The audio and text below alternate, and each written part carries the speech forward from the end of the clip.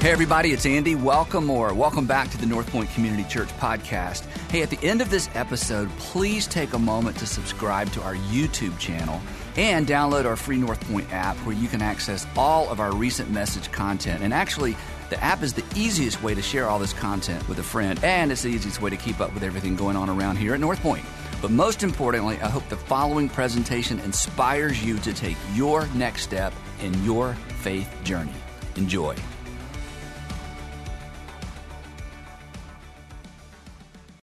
So in the Middle Ages, they got very creative with some of their torture techniques.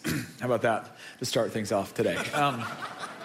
And there was one in particular. Don't ask me how I came across this. I don't know. I came across this innocently, and I filed it away for an opportune moment. And this is it. There was one technique, torture technique in particular, that caught my attention, not because of what it was, but because of what they called it.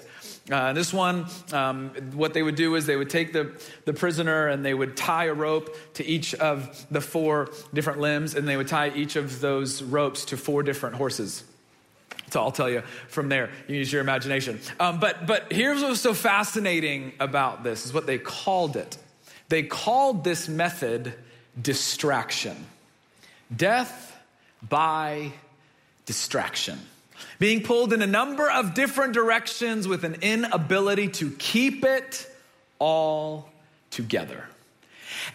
And in a less gruesome way, but in a just as much of a personally detrimental way for you and for me, death by distraction is potential for all of us. We kicked off a brand new series last week called Bend, Don't Break. And I was very honest and told you that the series title was inspired by one of our family's favorite movies on Disney right now, Encanto. And I got an Instagram message from somebody, and it was about, from last week, and it said, you inspired me. And so I was like, oh, this will be encouraging. So I clicked on it. It said, you inspired me to watch Encanto.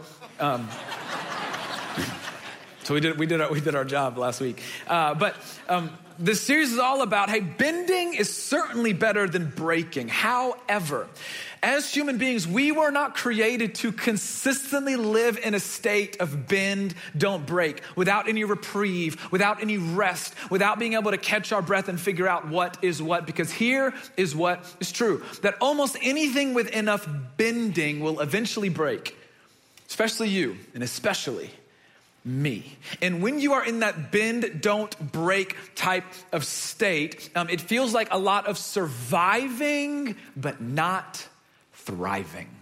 And we put some kind of words and common emotion around what bend, don't break feels, what it feels like to be surviving, but not necessarily thriving. And last week we said this, that we're overwhelmed, right? We're carrying so much. We're overcommitted. We're doing so much. And we're overexposed. We're processing so much. Living in the digital world that we live in and the technology that's available to us, we're processing more information from all over the world at a rate unlike any other time in human history. We're processing so much. Overwhelmed, overcommitted, and overexposed. And what that does to you and to me, and you know this, you felt this, it begins to take a toll. Takes a toll on our minds, on our bodies, on our wills, and ultimately begins to take an effect on our soul.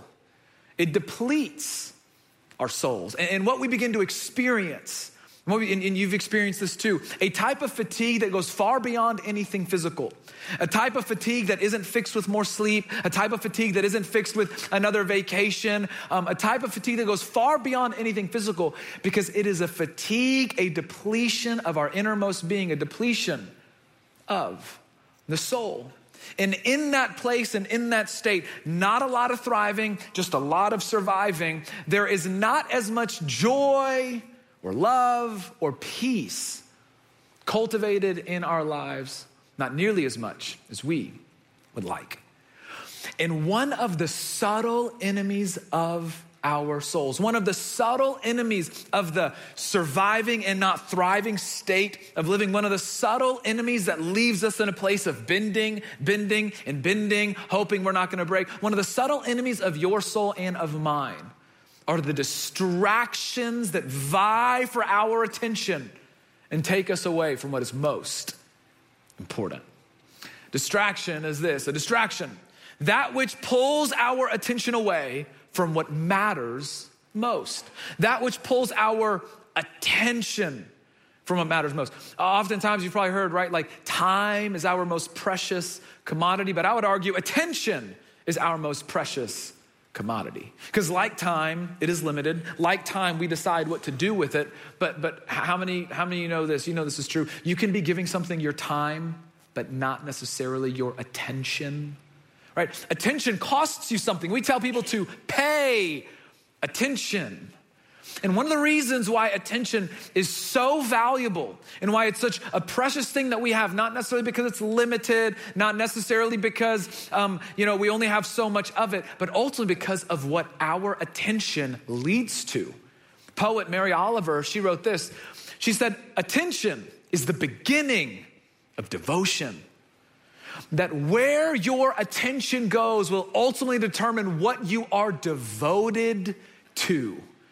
And what you are devoted to, what you value, and what you prioritize, ultimately, you know this, shapes who you become and the amount of joy and peace and love that is cultivated in our lives. So when's the last time you thought about where does your attention go?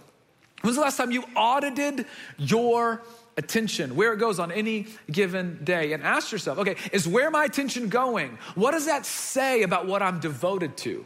Where and what I give my attention to, what does that say about who I am becoming? What does that say about my priorities? The way that I spend my attention on any given day, is it cultivating in my heart and in my life joy, peace, and love? And come on. Regardless of what you do or don't believe about faith, whether you're a Jesus person or not a Jesus person, church person, not church person, who doesn't want more peace, joy, and love cultivated in their lives? The problem, and I'm included in this too, is we so easily give away our attention cheaply and flippantly without much thought. Distracted from what matters most. And a question that I believe is worth wrestling with, especially if we want to live in a state of thriving more than just surviving, is this. What are you distracted from that you should be devoted to? What are you distracted from that you should be devoted to? In a world vying for your attention, what is not getting it? And it's so easy, right? I mean, we're distracted just by the sheer busyness of life, the going and the doing, the working, and then the working from home has suddenly blurred the lines between work and home in a way like never before. So work doesn't necessarily even just come home, it lives at home, right? We're going at such a pace that we can't really catch our breath. For some of you, you spend so much of your energy caring for other people, you don't even think about caring for yourself. Corrie ten Boom, she wrote this. She said, if the devil can't make you sin, he'll make you busy, because either way, your soul will shrivel. That you and I can move at such a pace and do things at such a pace that it begins to disconnect us from what it means to be human. It affects us at the soul level of our existence. That we go, and it disconnects us from people that matter. It disconnects us from God and from our faith that matters, because there's not enough time for that. And you felt this.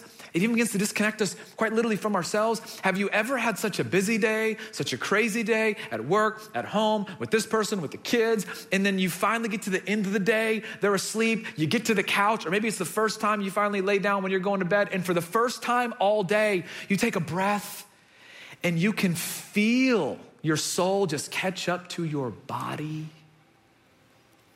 Distracted. The business. We're also distracted just by technology and entertainment. And I'm not saying any of that stuff is bad. I'm stating a reality, right? I mean, apps and social media, our phones, right? The average human touches their phone over 2,500 times a day. And I'm a below average human, so Netflix, come on. Netflix even asks us a question. Are you still watching? Translation, hey, is everything okay? We've been here for a while. Are the kids okay? You know, everybody good? So easily distracted. You get sucked into stuff, so easily distracted. In fact, you've probably thought this. I think this regularly. If only I had more time. I had this thought. If I open up my phone and I go to the screen time app, it would laugh at me if I told it I needed more time. I'll give you all the time back right here. Just put this away for a minute. I'm not saying anything that's bad. I'm just saying it's distracting.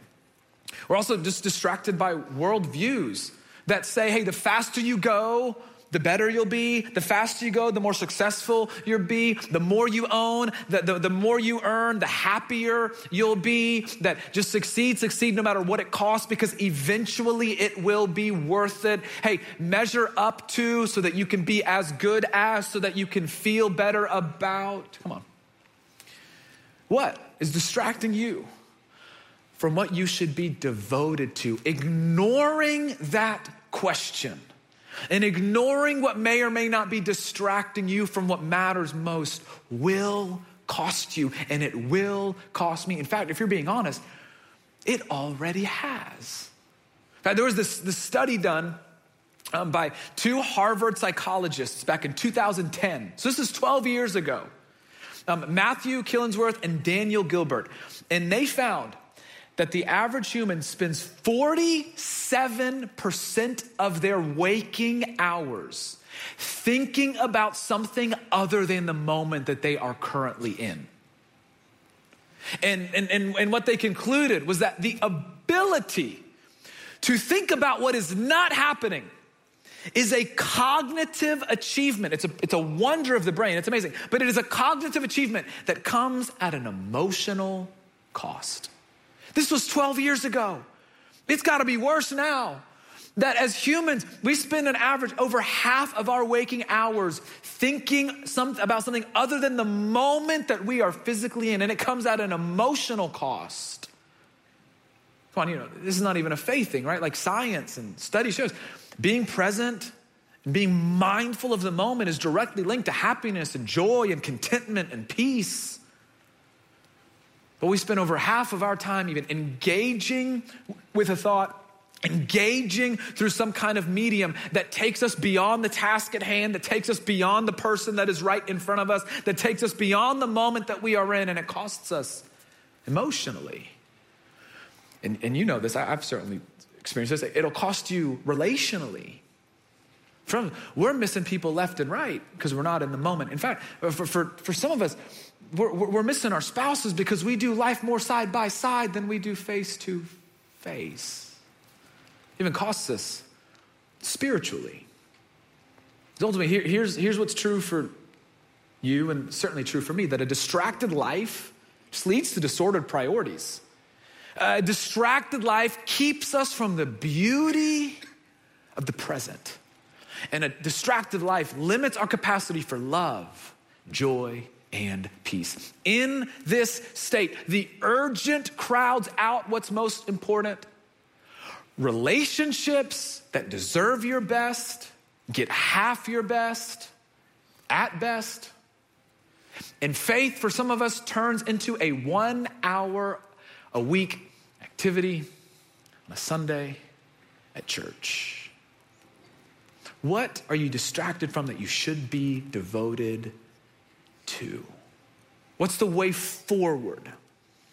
Jesus gives us an insight into the way forward in what I think is one of the most relatable stories in all of the scriptures. Like if you've never read the Bible, you're going to think I made this up because it's just such real life. I want to look at this moment that Luke documents for us in the Gospel of Luke. So it's in chapter 10. Jesus is on his way and he visits the house of these 2 sisters, Martha and Mary. And there's an insight here for you and for me so that we can begin thriving and not just surviving. So Luke chapter 10, verse 38, he tells us that as Jesus' disciples were on their way, he came to a village where a woman named Martha opened her home to him. So here's Jesus coming to their home, and he is now going to be a guest in their home, which is a really big deal. Luke goes on and tells us she had a sister called Mary who sat at the Lord's feet listening to what he said, but Martha was distracted, Luke tells us,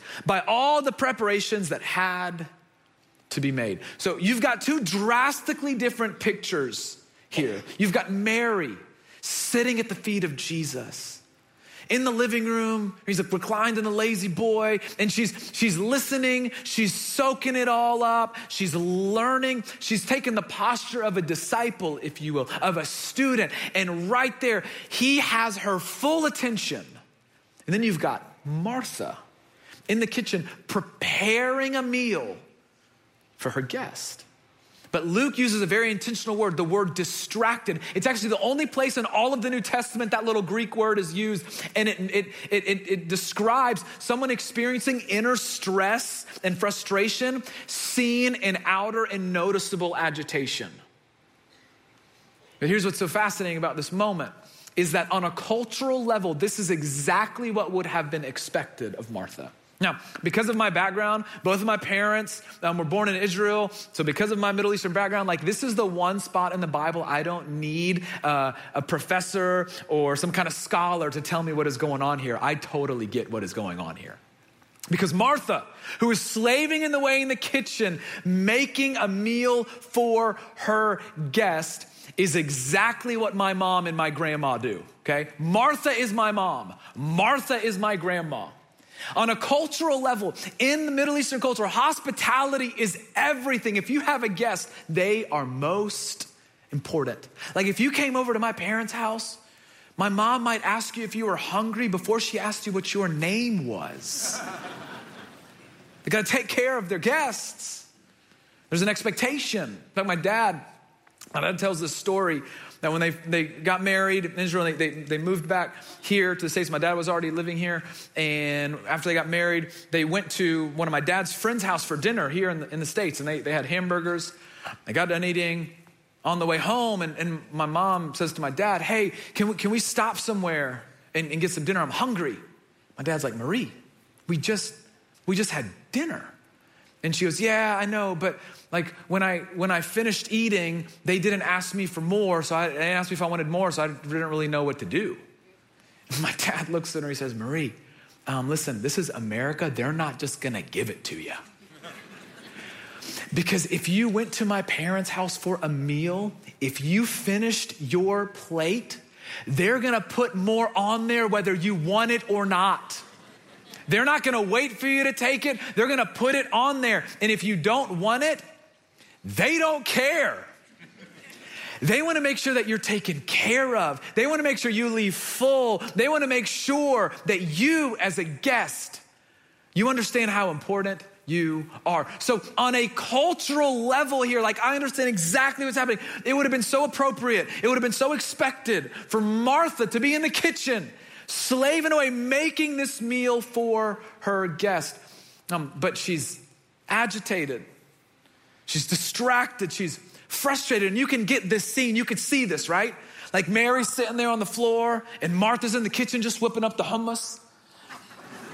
Yeah. She's looking over there. Oh, Mary, I guess you think this meal's gonna cook itself, huh, Mary? Yeah, okay. She's whipping it faster. You know, it's going everywhere. Oh, Jesus is funny. You're laughing. This is so great. Mary, hope you're enjoying yourself. Mary, you know. She starts cooking louder, so maybe she'll hear clanging pots and pans so that maybe someone will hear her. She's frustrated.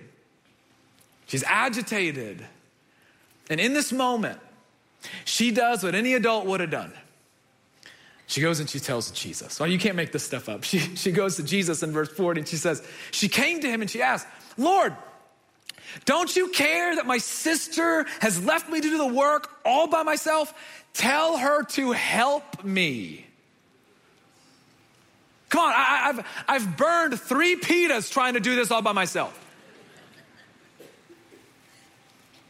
Then Jesus, he looks at her. He says, Martha, Martha. He says her name twice. You can sense the compassion. He's trying to calm her down. Martha, Martha, Martha. You are worried and upset about many things, but few things are needed, or indeed only one. The best way to understand this is literally. Hey, Martha, you're upset. You're trying to put together a 5-course meal, but we only need a few dishes. In fact, you really only just need one. You don't need to complicate it. Just one dish, one simple dish would have been enough. And then he goes on to say what I think is one of the most profound things in all of the New Testament. He says, Mary has chosen what is better, and it will not be taken away from her. Mary was present in the moment. Martha, distracted. Mary, who was experiencing joy, peace, being a person of love. And then Martha, stressed, frustrated, and quite the opposite. And the brilliance of Jesus in this moment is he does not look at Martha and say, hey, you chose wrong and Mary chose right. He uses a comparative. Hey, Mary chose better. Martha, you didn't need all of that. Like one dish would have been enough. And then you could have kind of come and be in this moment. You could have avoided the frustration, the stress, and the anger. You could have avoided all of that. In other words, hey, Martha, you could have prioritized better. Come on, you know this. You know this.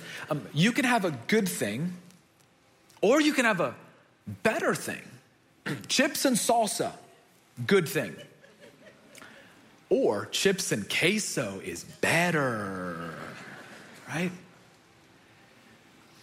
This is one of the subtleties and the dangers of distractions. It's pretty easy to know like what a really bad distraction is or a bad thing, whatever, and you're trying to figure out whether or not you're gonna do something about it. But so often, right, it's these little things that aren't in and of themselves bad, but they distract us from what matters most. This is what I call the distraction dilemma. Even a good thing can distract you from a better thing.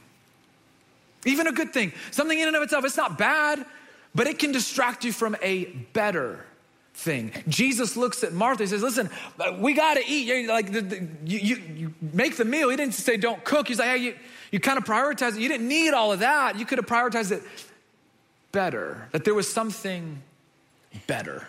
A distraction so oftentimes for us in and of themselves, they're not bad, right? Like I'm not saying work is bad. I love my job, okay? You should work hard. I'm not saying like, don't get fired in Jesus' name. I cannot be held liable for that. Pastor said don't get busy, so, I get it. You've gotta, I can't, don't put that on me. You've gotta work, you've gotta get stuff done, right? Like I'm not saying work is evil. I'm not saying cell phones and tech, don't go cancel, Netflix, or you can if you want. We're not gonna go burn our cell phones on the bonfire in the parking lot after this. Like I'm not saying all that's bad. No, those things, I love how productive I can be on my phone and I can connect with people and capture moments. I'm not saying they're bad. To some degree, you're gonna be busy. You gotta take care of your kids, right? Like, your son's gonna look at your daughter, we haven't eaten in a week. Well, mom, dad, they don't wanna be busy. Like I'm not, there's. The brilliance of Jesus here, again, he's making a point about priorities. And even something that in and of itself is okay, there's nothing wrong with it, it can get in the way of something better when it's in the wrong spot. And you know this. Priorities aren't about right or wrong. They're about better and best. And every day, you and I get to choose that which gets the lion's share of our attention. You and I get to choose what is and isn't a priority, and it matters. Because if you want to be a person of joy and of peace and a person of love, you've got to audit that which gets your attention, because that tells you what you are devoted to. And let me just speak for myself. My capacity to be a person of love is lower when I'm distracted. Because in my distraction, people right in front of me, people that matter most, don't get my full attention. Like my capacity to live with peace is lower when I'm living distracted, because I'm always going, trying to achieve, never slowing down.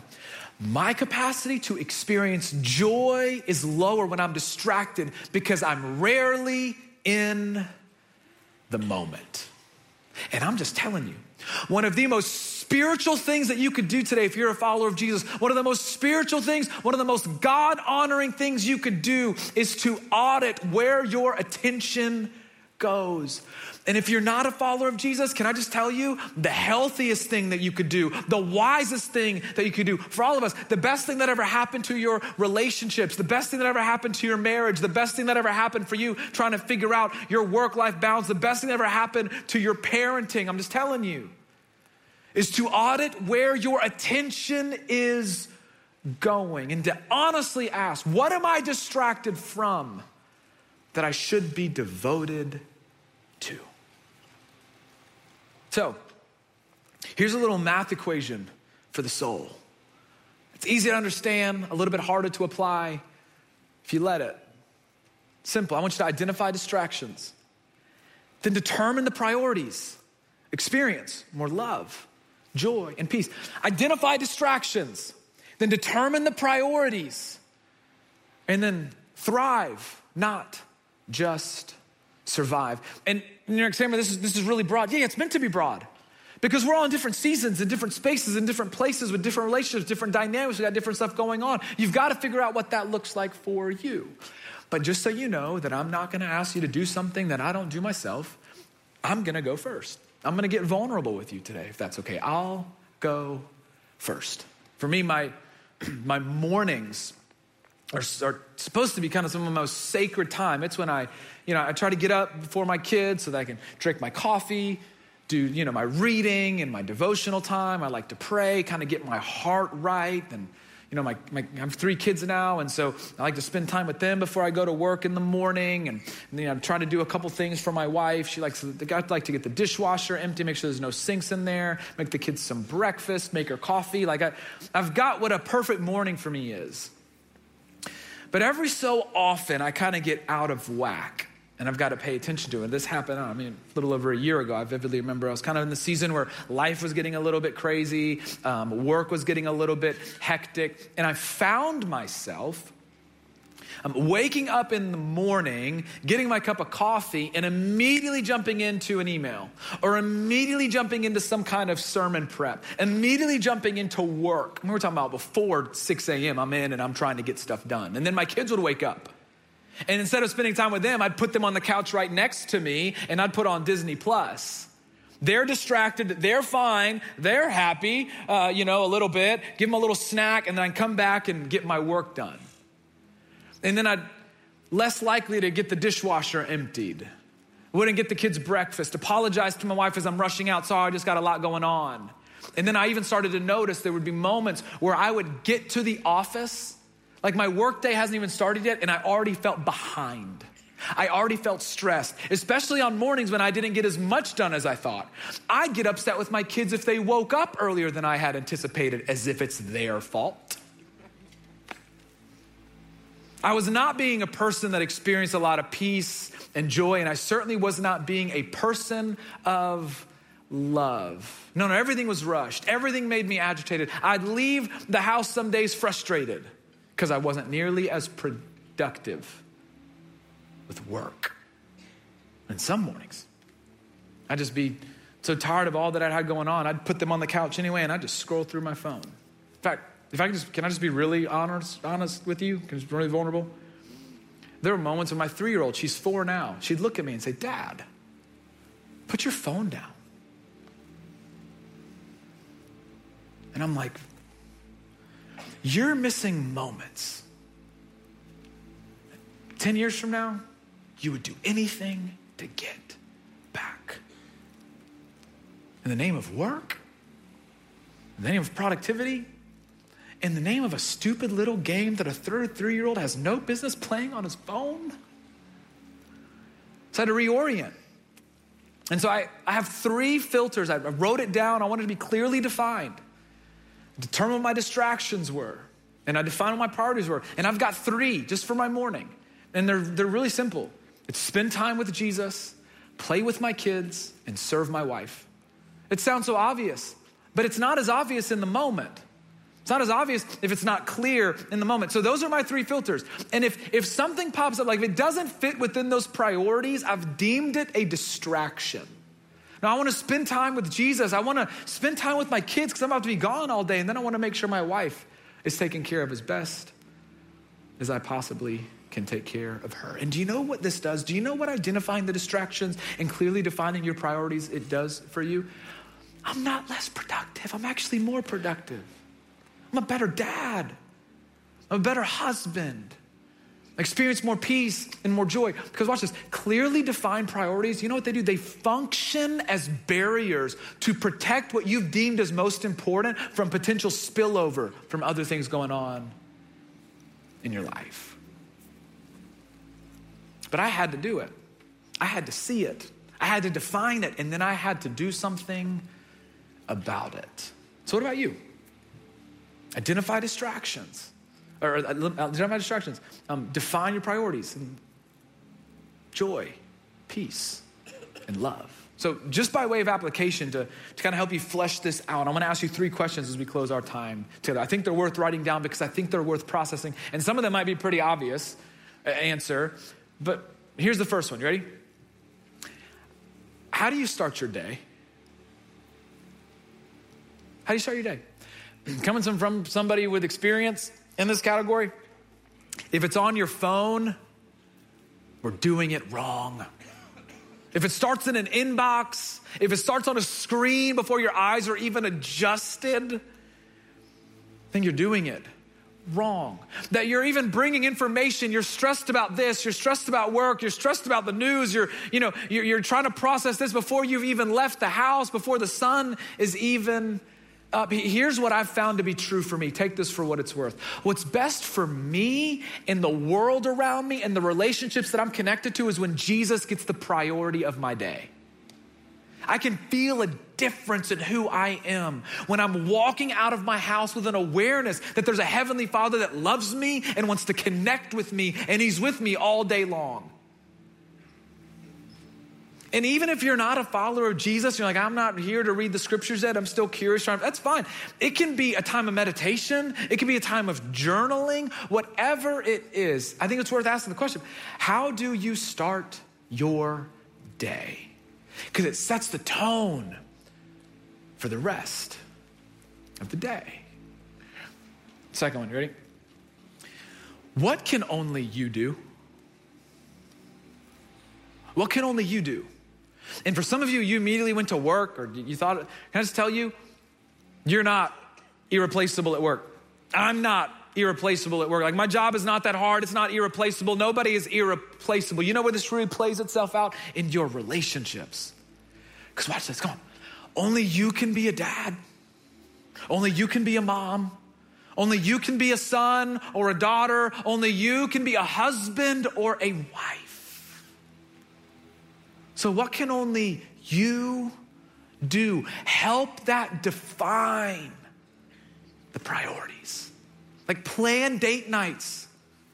Go spend time with your parents. Give your kids your undivided attention. They're craving it.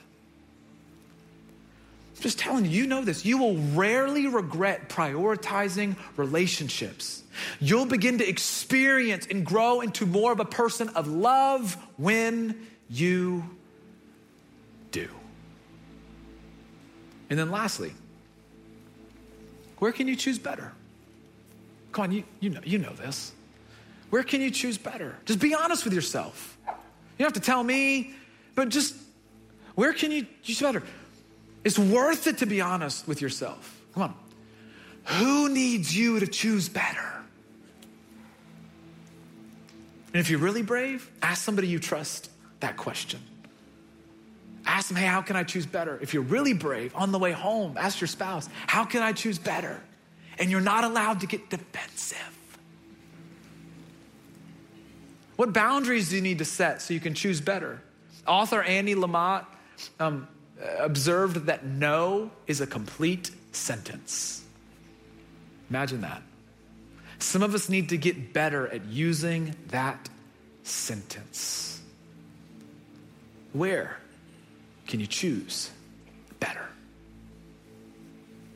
Because it's worth examining and it's worth asking. What are you distracted from that you should be devoted to. The cost is too high to not answer it. Wrestle it into the ground and then do something about it. Because your relationships will be better for it.